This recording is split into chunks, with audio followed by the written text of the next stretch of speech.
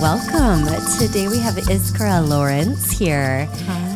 Hi, good morning to the cold. For once. Yeah, exactly. It's a real honor to have you here for so many reasons. But at the top of the business list, you have Salt Air, which is your clean beauty line. And you have Self-Funding, which is a journal where you can make it all happen, get in touch with your finances, set goals, which is really incredible. I think you're going to start doing classes. And so thanks for putting all this out there for us, as well as the conversations you have around eating and food and our relationship with that and our body. And so it's just, very much an honor to have you here, especially as a mom with 4 girls. Wow. That's a superhero right there. Yeah. and two boys. But welcome. Thank you for having me. Yeah, I'm excited to hear your stories. Same. I'm excited to open up with you today. Yeah. So you're a mom. Your child is here hanging out with my child. And how does it work? How are you working with a child, and what's your day to day? Well, the day to day, I think I've always been drawn to a non-scheduled day to day, and obviously having a child, you have to create some kind of schedule or consistency for them, right? You know, they love that comfort of kind of consistency. So I feel like my life now looks like my husband taking the early morning shift. My husband wakes up at about 4:30. Wow. And I'm just out cold. And he will wake our son up at 5. Then he takes him to the park and they train. We call it getting the worm. So they do early morning champion training from 6 till 7:30. They run laps every time they play basketball, they do yoga. And then he takes him to school. Let's keep in mind he's what, 3, 4? He's How old is 3 and he? a half. 3 and a half. This all happened because he was not napping at school. And they kind of threatened us with having to pick him up at 12, which would not work for my work or my husband's work. So my husband said, okay, I'm taking it upon myself. I'm waking him up an hour, 2 hours earlier than he was waking up. I'm taking him out and I'm getting to, run off this energy, get the zoomies out. And they love it. They have bonded. It's they obviously were bonded anyway, but they are so close now because they have this special ritual every morning, getting up together, going out in the pitch of night, looking at the stars together.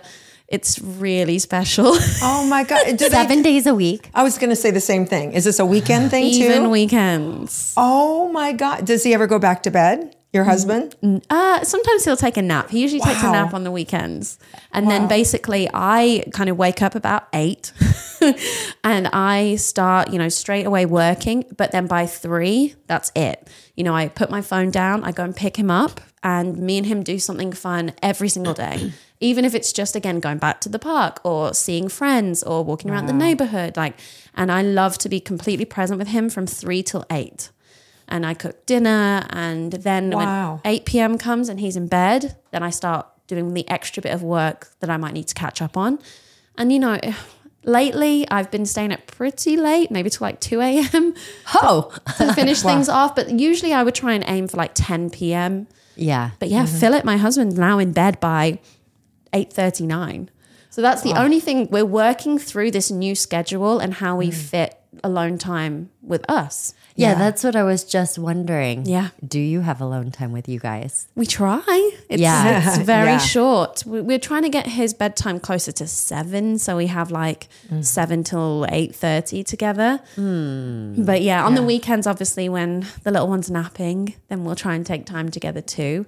But I really need to get on the morning schedule. It's just a struggle. I don't feel like I'm a morning person, but I know you can probably retrain to become more of a morning person. I'm working you're to doing retrain. it to your son, so I know. I'm literally training myself to become a morning person right now. That's been the most difficult thing about motherhood is the kids wake up early. Yeah. And you're immediately on. Yes. So I have a thing with me and the kids. Okay. When you wake up, have your eyes greet the sun.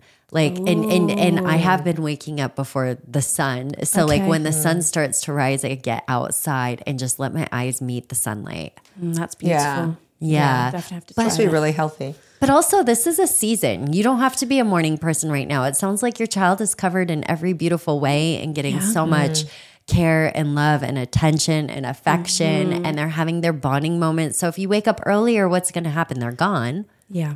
It's true. I think I just trying to get on the routine with Philip. I would love to work out with him. We did pretty well when I was pregnant, actually, and the beginning of postpartum. Yeah. Where we'd work out together and we motivate each other. And so I do miss that kind of connection there, because it's like dedicating your time to being a partnership. Is that when he does the workout, when he has your son? He does the workout from like 4:30 till 5:30. Okay. Yeah. That's so early. Wow. So early. I was going to say, where is the time when you stop being a morning person? Meaning, like, what is it? 8 o'clock means you're not a morning person? Is it? We can ask the audience. I'm curious. Yeah, right. I feel like you're a morning person. You have to wake up before 7. Agreed. Yeah. Yeah, I just wondered what the cutoff was, your opinion. That's my opinion. 7. Cutoff. I agree. Yeah. Yeah, because 8 o'clock feels to me like I'm late. Like when I wake up at 8, I feel like I'm getting up late. And there were for years where I would get up at 5 and get to the gym and then work out from 6 to 7 back and then be at work at 8. But it was, If kids are up at morning, or if kids are at public school starting school while you're in bed, you're not a morning person. Yeah, for sure. Well, my cat, Roman, wakes us up for food. So at 5 a.m. this morning, smacking my face. Oh my God. Like, get up. And I went, okay, I get up. It's so dark. And it was about maybe 5:15 and I saw the sun rising. Yeah. It was so beautiful, but I went back to bed. Yeah. I was like, no, I don't need to be up this early. Yeah. I love what you But, said yeah. about it being a season, though. And Yes. so me learning, because again, we've definitely talked about homeschooling and other scenarios, but we found this beautiful Waldorf school and the grounds are just kind of magical. I think that's what I love about being in Austin. There is so much beauty and so much time in nature that I think is lost in so many cities. And so we found this school. It felt just, I went there. I almost like shed a tear. It was just so special. And the teachers were all really happy. Yeah. Everyone seemed happy. And so finding that school, I was like, we need to make this work. He needs to nap. However, he'll be, as soon as he moves up to kinder, he won't need to nap at school. Yeah. So then it'll be figured out and there'll be less of this, like, we need to get him up, get that energy out. So we know it's a season. We know until May of 2024, we're doing this. Yes. And Yes. then we'll see what happens. Yeah, That's so great. And what a beautiful experience. And also, we were talking about the fact that you're an only child. Yes. And you have currently one child. Currently. And we were talking about the benefits. Can you share what your dad wrote? Oh my goodness. Yeah. So my dad had written me a card. I want to say it was my 21st birthday. It was definitely a special birthday. And he wrote this apology letter. And he said, I know one day we won't be here and you won't have anyone to reminisce about those memories of us. And I was just a mess. Oh my God. And, reading that back, I obviously personally want more children. And so, definitely gave me a little bit of a kick up the butt of like, I don't want, my son to feel like that either. Yeah. So I wanted to talk about the other side of that because I have 6 children and it's a blast and we're never going to have a dull holiday and there will be plenty of reminiscing. Yes. But I think about all the one-on-one conversations that my kids are wanting to have that they're not having. Interesting. Yeah. So, I mean, they're having a blast. They love having their siblings. There's never a dull moment or a dull day, but there is like so many times where I'm like, I just want to know every single thing that happened about your day. Yes. But Jeremiah wants me 100% of the time, and Gwen wants me 100% of the time. And so when so I'm just, I think it's so beautiful that at this time in this season, your child is getting such beautiful, dedicated time. It definitely feels like it's this very tight group of 3, like we're just best friends. And he absolutely wants another baby. He asked Daddy to go buy another baby, recently. And we've been having many, many conversations about understanding, how a baby is created. And sometimes those are challenging conversations, but I want him to know that it takes patience and love. And he very much would like a baby sister, and I explained it doesn't really work like that. But obviously, I'm not on birth control, and we're hoping that it will happen soon. But it doesn't always happen immediately. Yeah. Yeah. God's path. God, yes, God knows. Yeah. Now, you've had a career in modeling. Can you tell us a little bit about your story there and when you started? Yes. So I started when I was 12 and a half. Wow. Yes. I took some photos with my mom and I submitted them to Elle Girl Search for Supermodel. I'd always loved fashion. I'd watched America's Next Top Model, all these shows. And coming from the town that I came from, which I'll always be proud of where I came from, but it's the type of town where my dad's one of 10. There wasn't a cinema, there wasn't a movie theater, there wasn't much opportunity there. I say movie theater, it's so random, but it just felt like that was something I always compared, like, oh, there's nothing here. I can't even go to the movies. So I felt like that I was very ambitious and I was ready to kind of like go out and spread my wings, and modeling seemed like a possibility. It seemed like something that I could do because I was 5'9". I was constantly being told that I, looked like a model. And at that time I was a national swimmer and I was super slender. And I entered this competition and I got into the finals, but I didn't win. But I got scouted by Sarah Dukehouse, who scouted Kate Moss, and I got put on an amazing model agency on their models to watch. Because when you're 13, I was 13 at this point, you're too young to actually work. But they can start doing test shoots. They can start trialing you with like runways. And by the age of like 14, 15, when I hit puberty, my hips kind of expanded and I became, my bust got fuller. And all of a sudden, it very much changed from them being excited and thinking like, oh, she could be the next, top model to, you're a little bit too commercial, a bit too mature looking, and you're 14. Aww. And so I was dropped. Wow. Yeah, I was dropped. And they kept measuring my hips. That was one thing I'll just never forget. They measure my hips every visit to that agency. And they one day were just like, your hips are 37 inches. They need to be 35. That's the max they could be. They could be 34, but they can't be more than 35. And that's 2 inches. And I was so slender. I was, a young girl, and they would have had to shave my hip bones off. Like there was just no physical way my body shape would have ever, stuck to those rigid measurements. But of course, when you're that age and you get told this is what you need, the size you need to be, you're going to try and do whatever it takes. And that's what led me to having an eating disorder. Oh, because I didn't know how to do that in a healthy way. And it never would have been healthy for my body shape. So there was, very little education for someone that young about how to look after yourself and how to interpret all the mixed messages we're receiving. I remember that time where it was like Atkins was at its height. Beyonce had the maple syrup diet where it was like, the master cleanse. All the master lemon, cleanse, the lemon, cayenne pepper. Lemon, cayenne pepper, yeah. I had a girlfriend at school, she was doing the Snickers diet, which was 1 Snickers a day. And that's all you eat. Oh my God. And so it was just this like toxic environment of young girls being told like, you need to be as slim as possible. That's what will make you happy and successful. And then mine was taken to the next level because I had these gatekeepers. And I'd gotten in the door, but then they closed the door and said, unless you get to that size, you'll never be let back in. So, and I'm a Virgo, I'm competitive, I'm a perfectionist. And so I worked as hard as I could and just constantly felt like I was missing the mark and failing because I was never thin enough.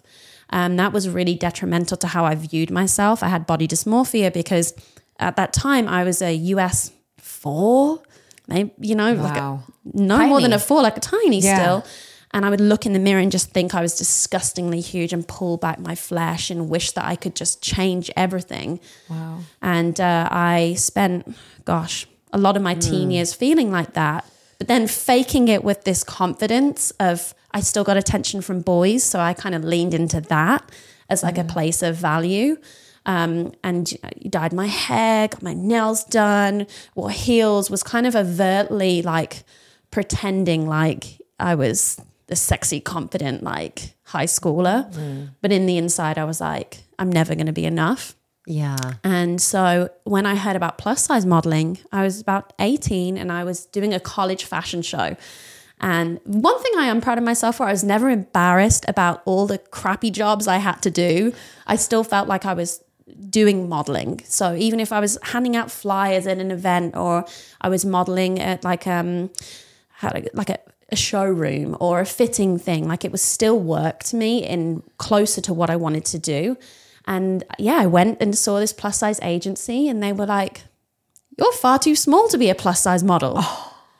I was like, are you kidding me? I've just spent all those years starving myself to fit in that ideal. And now you're telling me I'd have to gain weight purposefully to fit what you want.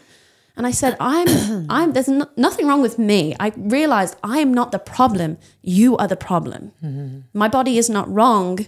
That is wrong. Was that the turning point for you? Absolutely. Yeah. And How old I think were you that then? frustration and that anger and that breaking point of like, I've tried so hard. I gave you everything. I've been miserable all this time. And now you still, and it was really that moment of like, I have to stop changing myself and I have to change this. And that was where that shift happened of moving that energy where it was looking inward and thinking like, how do I change myself and my body? And wait, isn't there something that I can change there? So that was about me going to clients directly and pitching that if there's no models anywhere that are like in the middle, and I didn't really know that it would be called mid-size modeling at this point, but I look like your customer. I am your customer. I know that I am going to represent people that you're trying to sell to. So I would call people and I'd undercut the agents and I'd get booked directly. Wow. And, you know, at the end of the day, people forget what a model's goal is, and it is to sell whatever you're wearing or promoting. And I think that, you know, a lot of clients found out that, yeah, they did actually sell more swimsuits on my body type than the slimmer body type because more people related to it. And so I would get rebooked and rebooked. It was only small clients, but what I was able to do is go back to the agency and present them and say, hey, I have this amount of direct clients. I'll give you 20% if you just sign me. Wow. Wow. And they loved my hustle. How old were you? At that point, I was about 20. Wow. That's incredible. Go, You're an girlfriend. entrepreneur out of the gates. Yeah, I definitely had my first business in, I think, elementary school where I used to braid people's hair in recess. It was a business? Yeah, I would charge them like 20 cents, 50 cents or 80, depending on their hair length. And then I'd keep all the money and then I'd buy chocolate with it. Oh my God, that's awesome. That's amazing. Where was I in college when I was doing people's hair and like drawing tattoos on them? I didn't charge a penny. Oh my God. I literally had like a line out the door. Yeah. Wow. Like 12 people every party. Something else I learned. You did tattoos? Oh, with Sharpies. Oh, Yeah. wow. That's fun. Wow. Like I took Japanese for a long time, so I did like Japanese artwork on their bodies. Wow. Something I new had every no day. idea. There you go. How about that? But apparently I should have been charging. Yeah, I haven't drank since I was about 21, which is ironic because obviously that's the drinking age in the US. If you know about British culture, everyone starts drinking quite young. And so I remember I started offering people to like chauffeur them around to like parties and, you know, nights out. And I would definitely charge people for that too. Actually, I've just forgotten another hustle I did. I would put wine bottles into my like dresses or coats or outfits and then I'd sell them in nightclubs from markup. I'd buy like cheap wine for, I don't know, like $3, $5, and then I'd sell it for like 30. Oh my God. Wow. Just have a real hustle. But I was like, I have to get out of this small town, whatever it takes. Oh my God. Now I'm really curious about your book. Yes. Okay. So right? let's go into the self-funding journal now because first of all, the name self-funding sounds like you're getting people straight. What's going on in that journal? Right. So for me, you are your greatest investment. So when I think about self-funding, you are literally bringing in the energy, the time, the intention into yourself because you will never regret putting yourself first and, you know, making sure that you are really on the path and setting goals for yourself of what you want to do in life. So that was really, I was postpartum, it was the pandemic, and I was completely lost. I'd moved from, you know, New York, LA to Austin, but I think it was 3 days after I moved, lockdown happened. So I was completely isolated, completely alone. I'd barely gotten to see the city. I only knew people that Philip had introduced me to. And that was very different from my life in New York and LA with the events and the friends and so when I had my baby, and he loved to cry. He was colicky, had stomach issues. Again, I didn't get to go to the mom groups. I didn't get the at-home lactation consultant. I just didn't. My parents weren't there for a year and a half. Like, it was not what I envisioned it was going to look like when I started my family. And so I needed an outlet, and I needed a way to help become productive again. Help plan not just my life, but like putting the parts of myself back together and knowing that I'm not the old me anymore. I'm more than that. I've brought in extra. I'm a mom as well. But how does that fit into the puzzle piece of Iskra? And so this planner, I was like literally looking for planners and journals. And I was thinking, well, I want one that focuses on day to day. I want one that focuses on my mental health. I want one that focuses on fitness. I want one that focuses on social media. And I thought, I don't want 6 planners.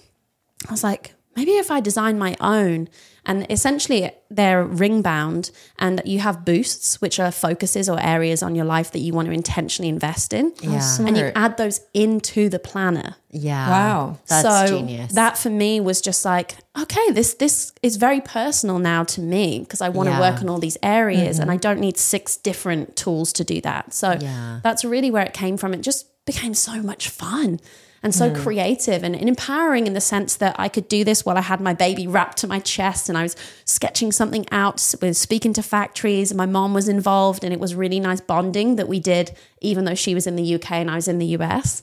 So it was like a project we did together. Oh, nice. And we did our first event about a year after we launched, when obviously the pandemic, everything started to open up. And we got these loads of women together. There was 30 of us, and we did vision boarding, because there's a double spread vision board. And for me, whenever people ask me, where's the best place to start if you don't know what you want to do in life?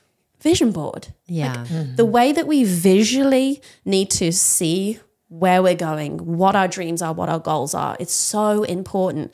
And people know this because we've been marketing visually for forever, right? And we know that when our brain sees something over and over again, we want it, or we start working towards it. So why aren't we doing that with our goals and what we want for our life? Otherwise, we're consuming other people's images of what they want for our lives. It's true. So that's very much, vision boarding was a really important step for self-funding. And then we've done multiple events, small little intimate events with women in Austin since. We've done goal setting.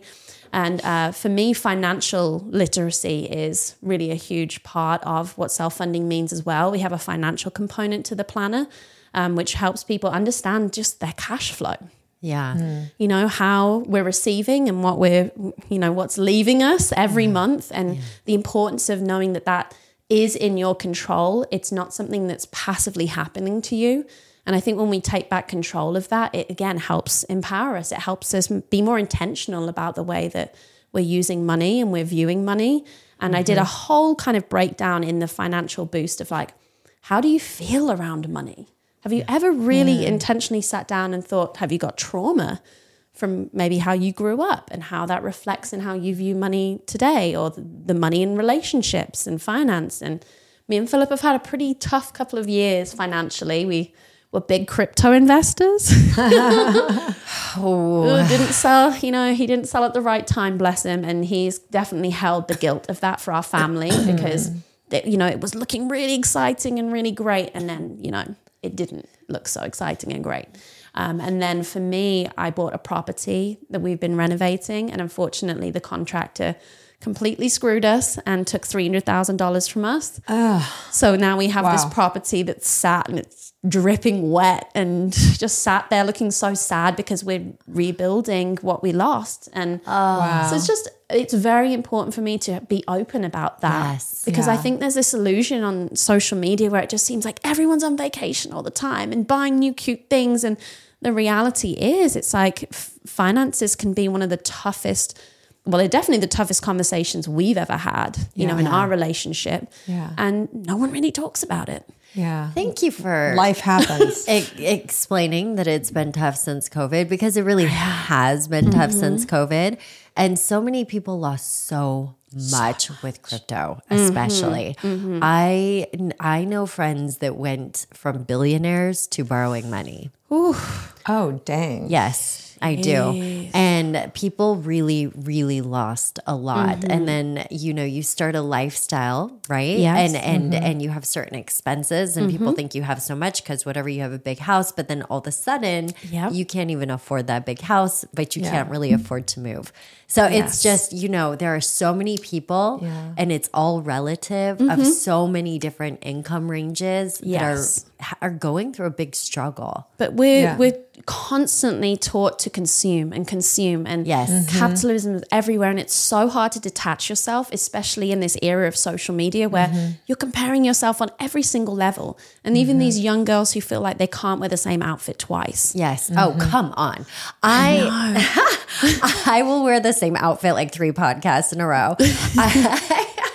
I did a post this fall. I bought one new dress. Great. That was my thing. It's like one new dress. It's a beautiful dress. I have a very small knot closet. I have like a rack and I put all my clothes on that. And every year, if I want new clothes, I give to my friends my dresses.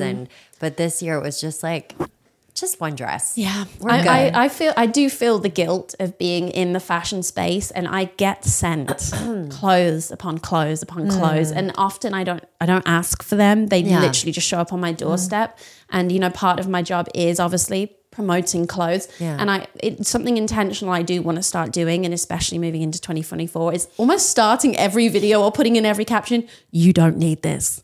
And I don't know how brands will feel about that, but it just, the over consumerism is killing our planet. And it's, it is. I don't know how we're going to plan for the future when everyone is so concerned about how they are projecting themselves right now. Yeah, that book that I read many years ago, Your Money or Your Life. I don't know if you're aware of that book. I love that book. And it really has you dive deeply into all the money you've made.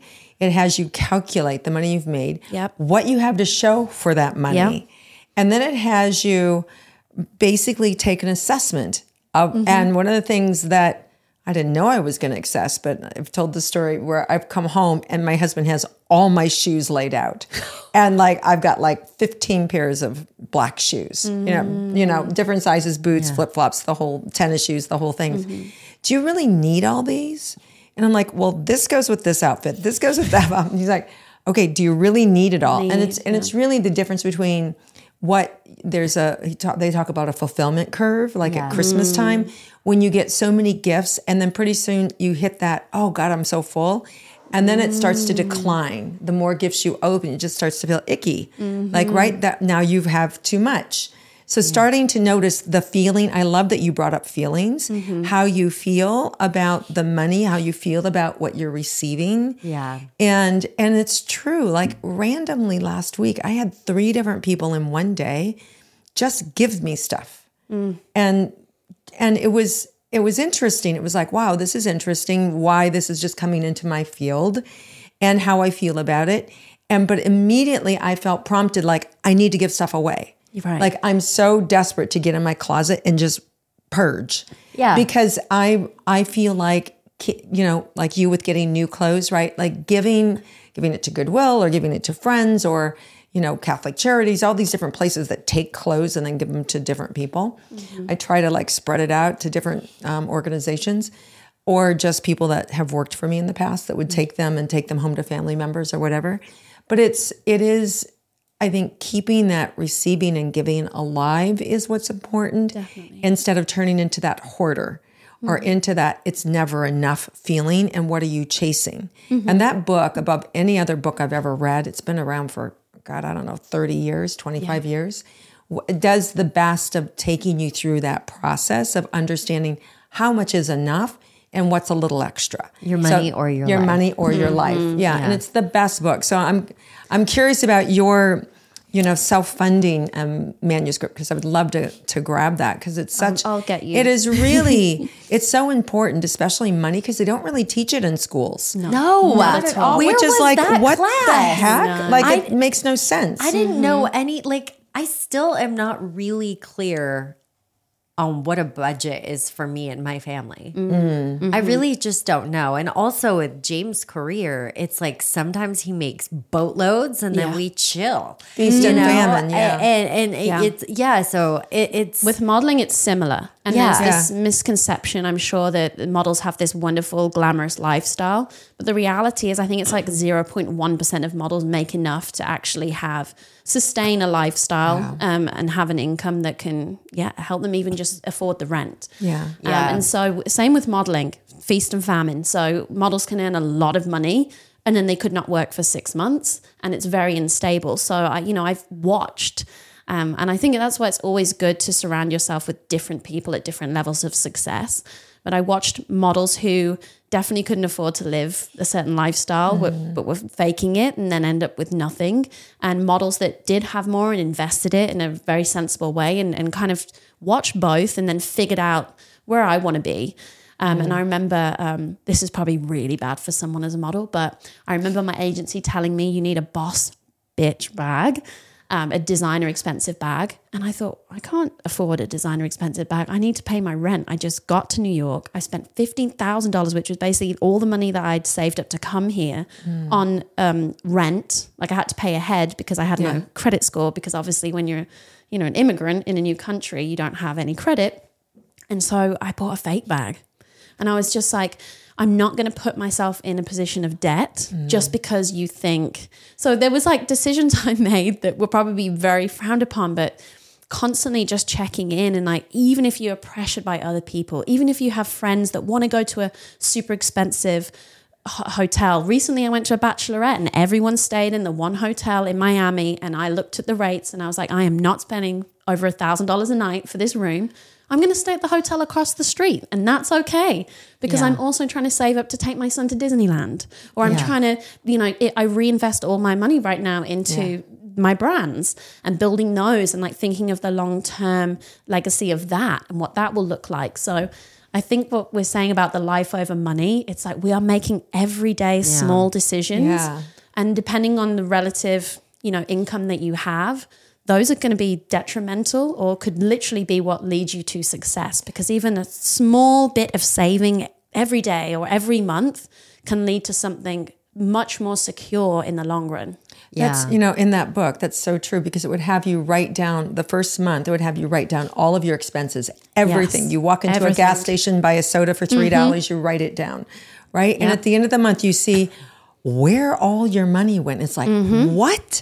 How, right? And so then you start to recognize where you're overspending, where there's no fulfillment. And then you're able to cut it back. And then we were able to save on a ridiculous amount of money when we did this program. In the first 6 months, we saved $50,000. And where the previous 6 months, we had not saved anything and nothing had changed in our life. Yeah. But we just cut down stupid stuff and things that we were thinking of. It's not an awareness. Exactly. It makes such a difference. I did have one of the girls who bought the self-funding planner with the financial boost message me and say, I saved $2,000 in a month. And it was just like, that's such a wonderful feeling, because I also just feel like you're taking back ownership. Yes. We're living in a world where it feels like we sometimes we don't own much, right? Yeah. We don't own our bodies because we're dictated what we should look like by body trends and by visual images, and how we're constantly sold things to improve the way we are and the way we look. We don't own our house because the bank does. We don't own our job because it can get taken away like the drop of a hat. And it's like our health. It feels like we don't even have ownership of that, because the food that we're currently, advertised and supplied with is killing us all. It's like, it's so intense. And it's like, well, that's what I was going to bring up is the food, because when we're getting into money and you say we're self-funding, right? Yeah. I believe that spending the money, if it's possible, if you're in a mode of survival, it's not always possible. Yeah. But if you're able to invest in good food for your health, that ultimately saves you so much money, because our healthcare industry is bananas what people are spending on that. And just for everybody out there that's like actually really, really, really struggling to make ends meet and feels like a fast food restaurant is the only way to pay, I would say walk into a grocery store, buy yourself a bag of organic potatoes or cut them up.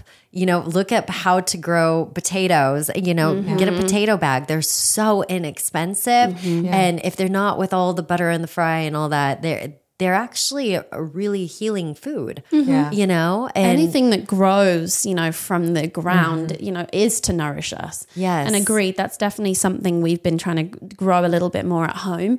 But we're also, it's confusing when we talk about food because, again, everyone's trying to sell us a diet or trying to sell us a solution, but food isn't a solution. Food is our medicine. And when we simplify it and we think about this grew from the ground, that's going to nourish me.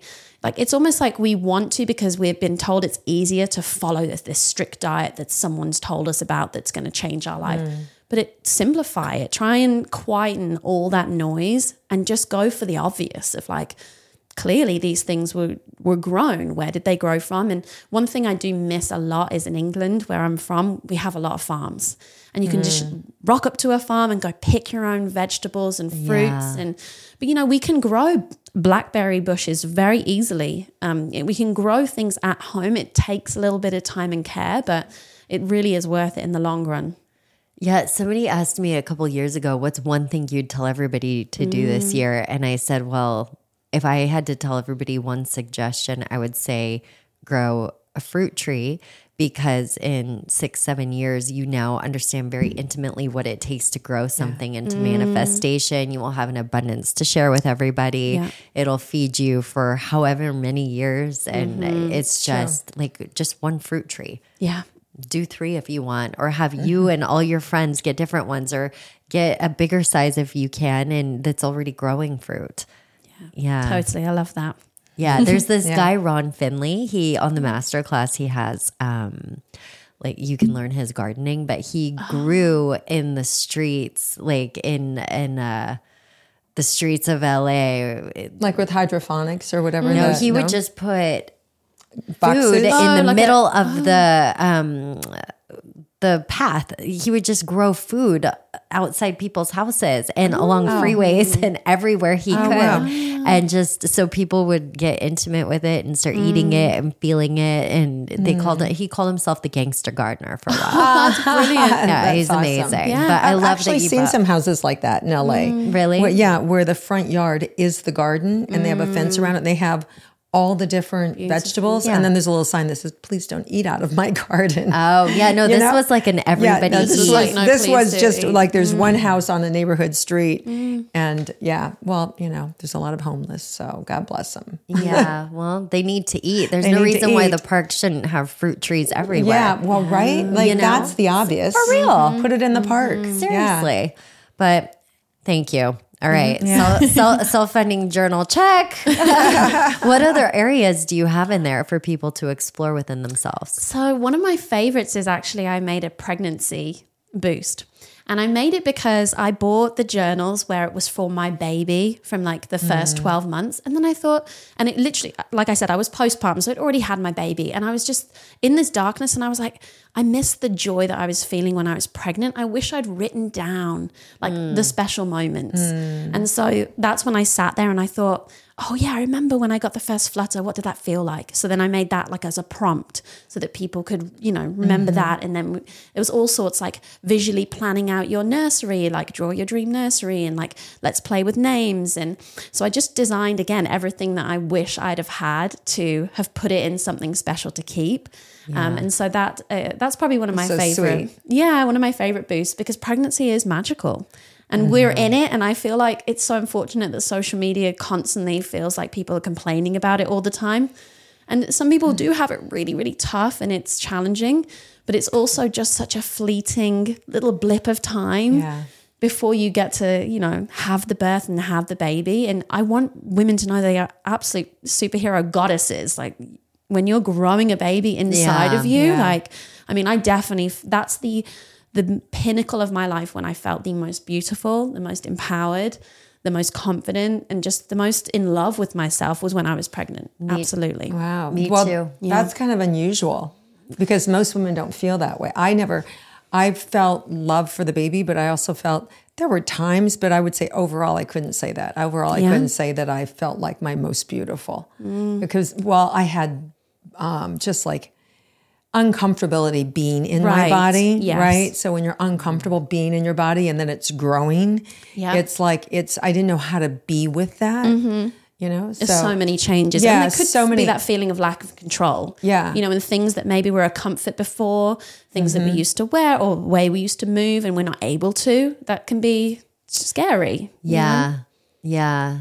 I feel like I was definitely super happy pregnant, although I had some tough pregnancies. So, They were all different, you know, I guess just deciphering between the two, they're all so different, but yeah, I think it's really important too, if we bring consciousness into pregnancy, like we bring prompting, then it allows that space to self-reflect and realize that we're having a moment. And I think it's also noted that the times have changed. I mean, my oldest is 32 years old, right? And the youngest was 25. So a lot of the conversation has changed from 25 years ago around, you know, even if you go back further, I don't know how many people know this, but 60 years ago in the school system that my mother-in-law worked in, if you were pregnant, once they found out you were pregnant, you could no longer work.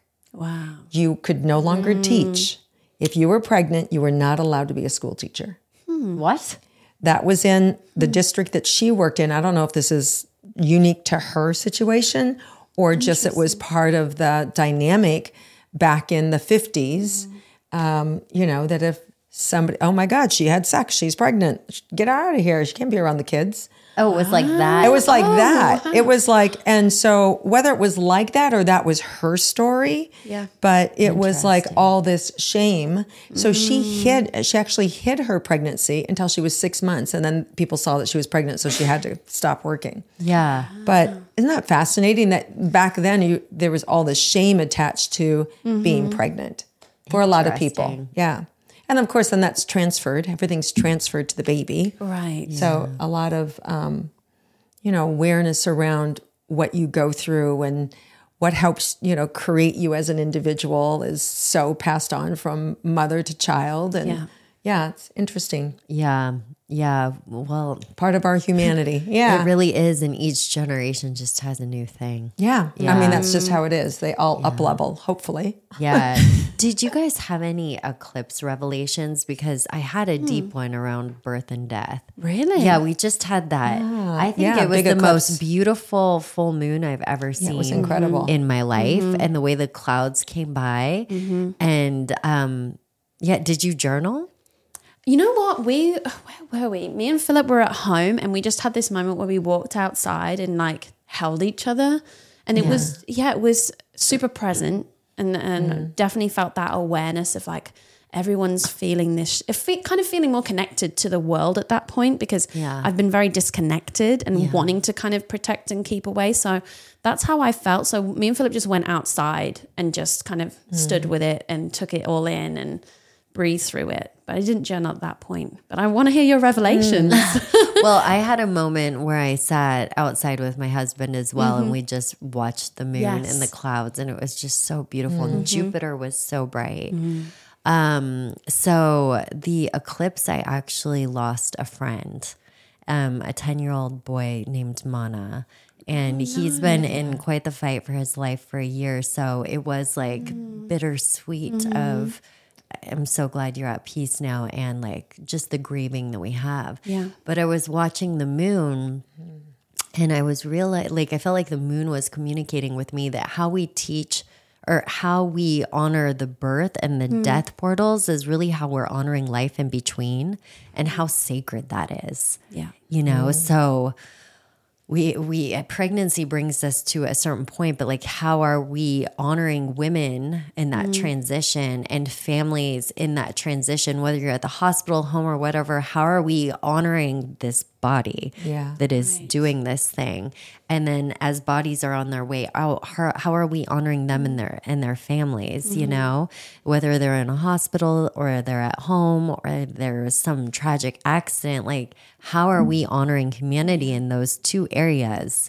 And I was just sitting with that really deeply and looking at how we honor life in between and the way that the different cultures does it. And it's like both can be, even in their tragic sense and filter, be the most beautiful things that happen no matter what is the result. You know what I mean? But the way that it brings you to presence and honoring.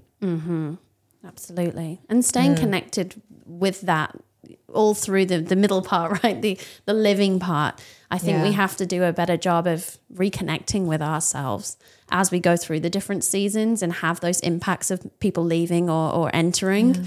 And I think as mothers, it's tough. Yeah. It's tough to stay connected and feel like yourself when a new life comes into your world or someone exits. And we feel things so deeply, and we have to sit with that, and we have to go there and get deep, and then be able to also come back to ourselves. Yeah, it really is an awakening when you go through those portals like that. It's what they call the dark night of the soul, when somebody dies close to you, and then you have this shattering that happens. Yeah. And then it's like time stops. Yeah. And everything, you become present and you have access to it all. Yeah. And just them being able to honor that and be present to it and continue to do that. Yeah, it's really beautiful, because what it's done for me is it brings you even deeper into presence, right? On that in between. It brings you deeper into presence, which is a deeper honoring, which is like you just look each other in the eyes more. You feel the hands, you feel the feet of your children. Like you just savor differently. Yeah. And it's just such an odd thing to say can be a deep, beautiful gift. Well, ultimately, I think that's how we're supposed to look at it, right? Yeah. As a gift. Because life is a gift, death is a gift. It's the cycles of life. It's all a gift. And I think that's one way I make peace with it, is to see it as a gift. Yeah.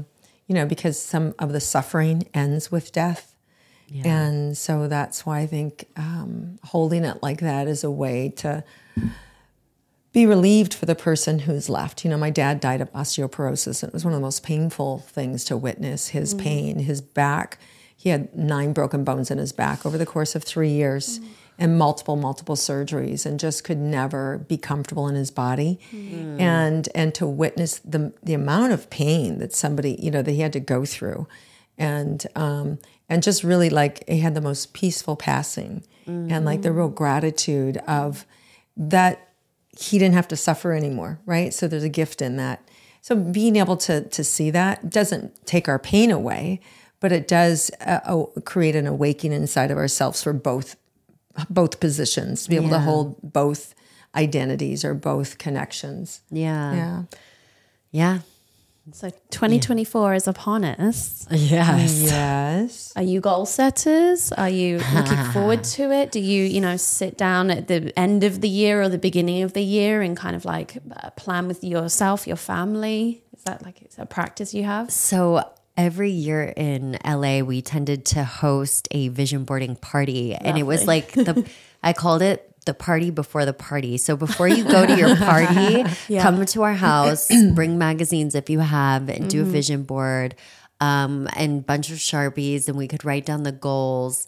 I haven't done it since I've been here in Texas, and actually it's making me feel quite disconnected. Let's do it. Yes, I think it's the thing to do. It's really important, and it asks you some questions. How do you envision? And even if it's not an actual vision board, which I love an actual vision board, but you could even just meditate, right? And see what comes through. Well, that's what we did. We had a meditation group, and we just had everybody meditate. And then we said, okay, say one word which you'd like your year to look like. Love it. Yep. And I didn't think I was the first one to go. And what fell out of my mouth was luxury.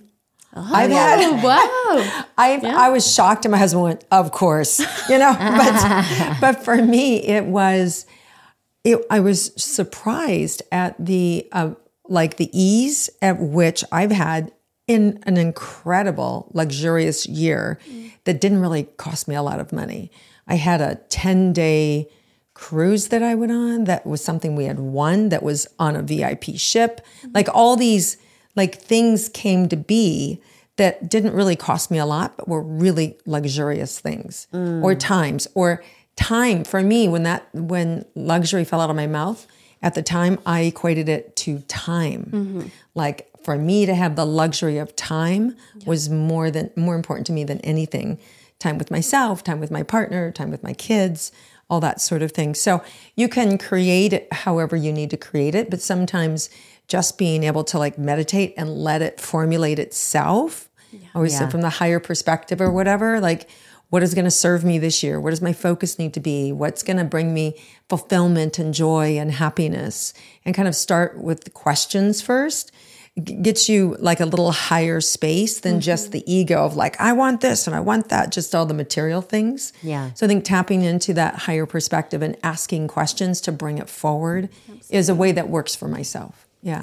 Yeah, and the thing is with vision boarding, I think one of the best parts is the accountability of community or the support of community. I think often we have these goals that we're ashamed to maybe talk about, or we think are ridiculous or unrealistic, but there's absolutely no reason why you cannot achieve those goals or put forth that this is something you like in life. And the more we kind of like unashamedly tell our community, tell the people we love, it really is this powerful manifestation, because obviously our words are literally, energy. They create. Yeah. And then impacting other people around you and letting them know, this is what I want. I'm in my truth right now. And I hope that you'll come on this journey with me. Yeah. And then, you're not alone in that. I feel really stuck. I feel like I'm not going anywhere in life. Well, you haven't invited anyone to help you on that path either. So I think that, those moments, if it's a vision boarding party or if you don't feel comfortable calling it that, just invite your community, your friends, your family, your loved ones at some point at the end of this year before the next year begins, and just sit down and, really have those intentional conversations and bring them in, share with them what your hopes and dreams and ambitions and goals are. Well, you're invited. I'm going to do this on the barn floor and just invite a bunch of people over. Yeah, and do it. Yeah. Because why not? Exactly. Right? Why not? I remember one year when I had on the board, I want to live in LA and New York. And my husband got a job in New York and we ended up having to travel back and forth. I was like, wait a minute. Yes. I was on the board. I would say it feels like 99% of what I've put on my vision boards in the past have always come into manifestation. They really, And I vividly remember I was so career focused. Everything was career. And in end of 2017 going into 2018, my vision board, completely different. Couple holding hands, family, love, all these other things. And even my friends were like, whoa, that's a little bit different from what it's been. And that's the year I met Philip. Like it really, there was a total shift. Yep. There was a total I feel really good. And everyone was still pressuring me in my career. And I'm sure, in those worlds, what's next? Okay, you got on this cover or you did this. I was like, I'm really good right here. I need to invest in my love, my friendship, my family. I want to meet someone and I had that total shift and, moved my energy to that and had that vision board. And I met him that year. Yeah. It worked. It really did. That's incredible manifestation. I like to put experiences on there. Yes. With the family. And, it's just so powerful. And to even, I want to, for anybody listening, I'd say even take a moment after with your vision board, if you do it and just feel what it feels like when all those things happen, like Joe Dispenza it, Yeah, exactly. Totally. Yeah, feel the feelings. Yeah. Feel the feelings. Yeah. Well, we have a fun little segment on this show where we ask Peggy's intuitive channel a question. We call it Ask Peggy. Is there any question you would like to ask Peggy? I would like to ask Peggy. I really know I want a second child right now, but I feel like Philip is going to go ahead with it because he wants what I want. But is this the time for him, to bring a second child into our world? Because what I don't want him to do is kind of pretend that he's okay with it and then feel overwhelmed and feel like it wasn't his decision and that I pushed it. Yeah. So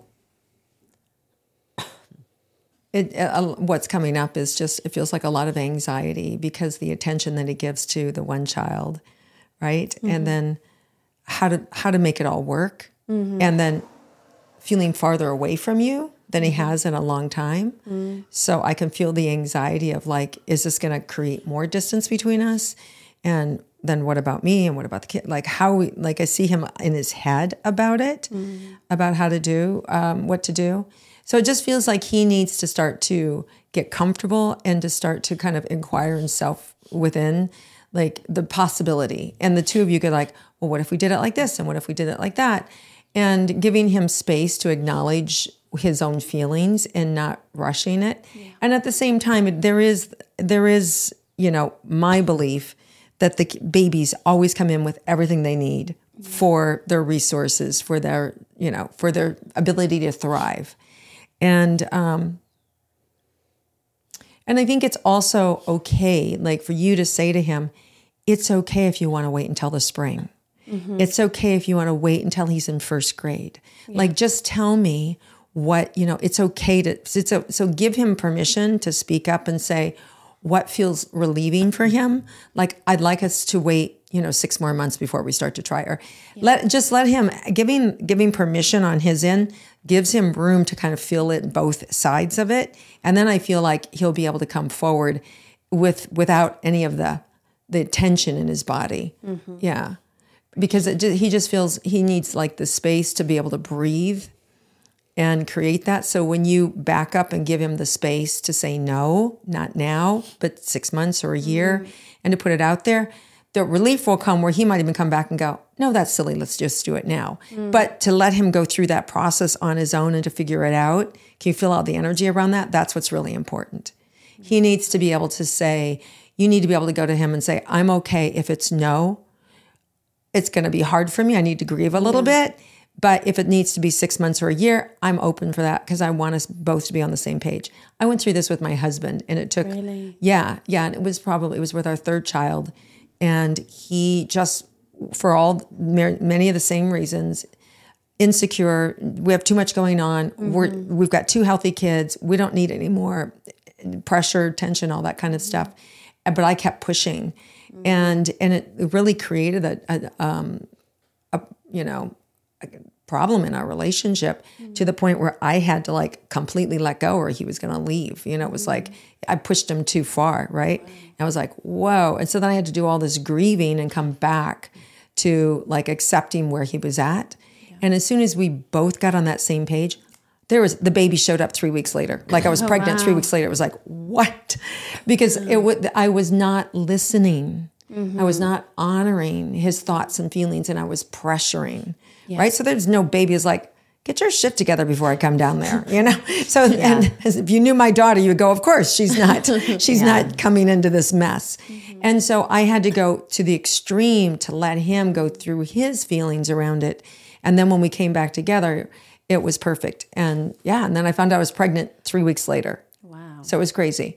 So I'm just saying that giving him that space is going to give him the freedom to come back and choose it with you at the right time. Yeah. Yeah. Because that's all you want, right? The pressuring.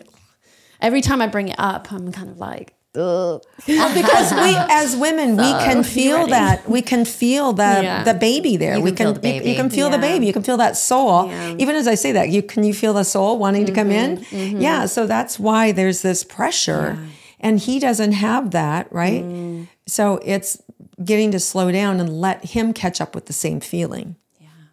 It's not exactly the same, but I have a story about my dog. It won't be the same, but the conception of it. Yeah. Yes. A story about my dog, Theo, is he was coming to me in my dreams wanting to be adopted. Last thing we needed was another dog. They already had 4. We already had 4. And my husband was like, we're sitting down and he goes, it's too much. It's too much. We're not going to have another dog. And so I said, he really wants this dog, because if you have a baby with your husband, that he also wants it. Yeah. Right? Yes. Yeah. At some point.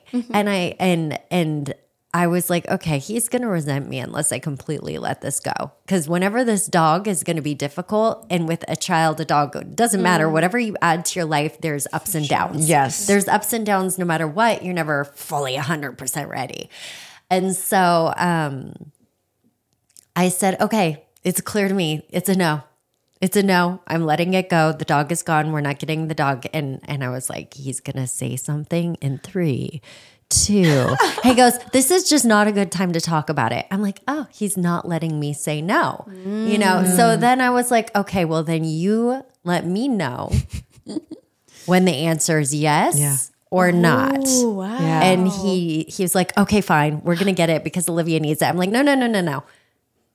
You let me know when it's a yes for you. Yeah. You know, and so he claimed Theo. Wow. At some point, and we got Theo. But what Peggy was saying is like, you know, just the ability to make that decision and have to maneuver in your body through all the things. Yeah. Like it's that sort of like Give him time and space. way of honoring you. Like I want this thing, and honoring him. Yeah.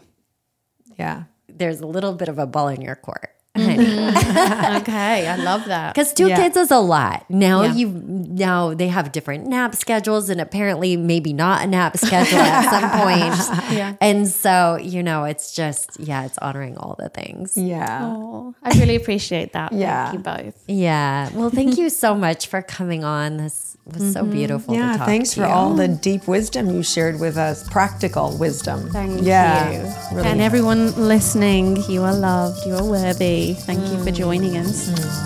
Beautiful.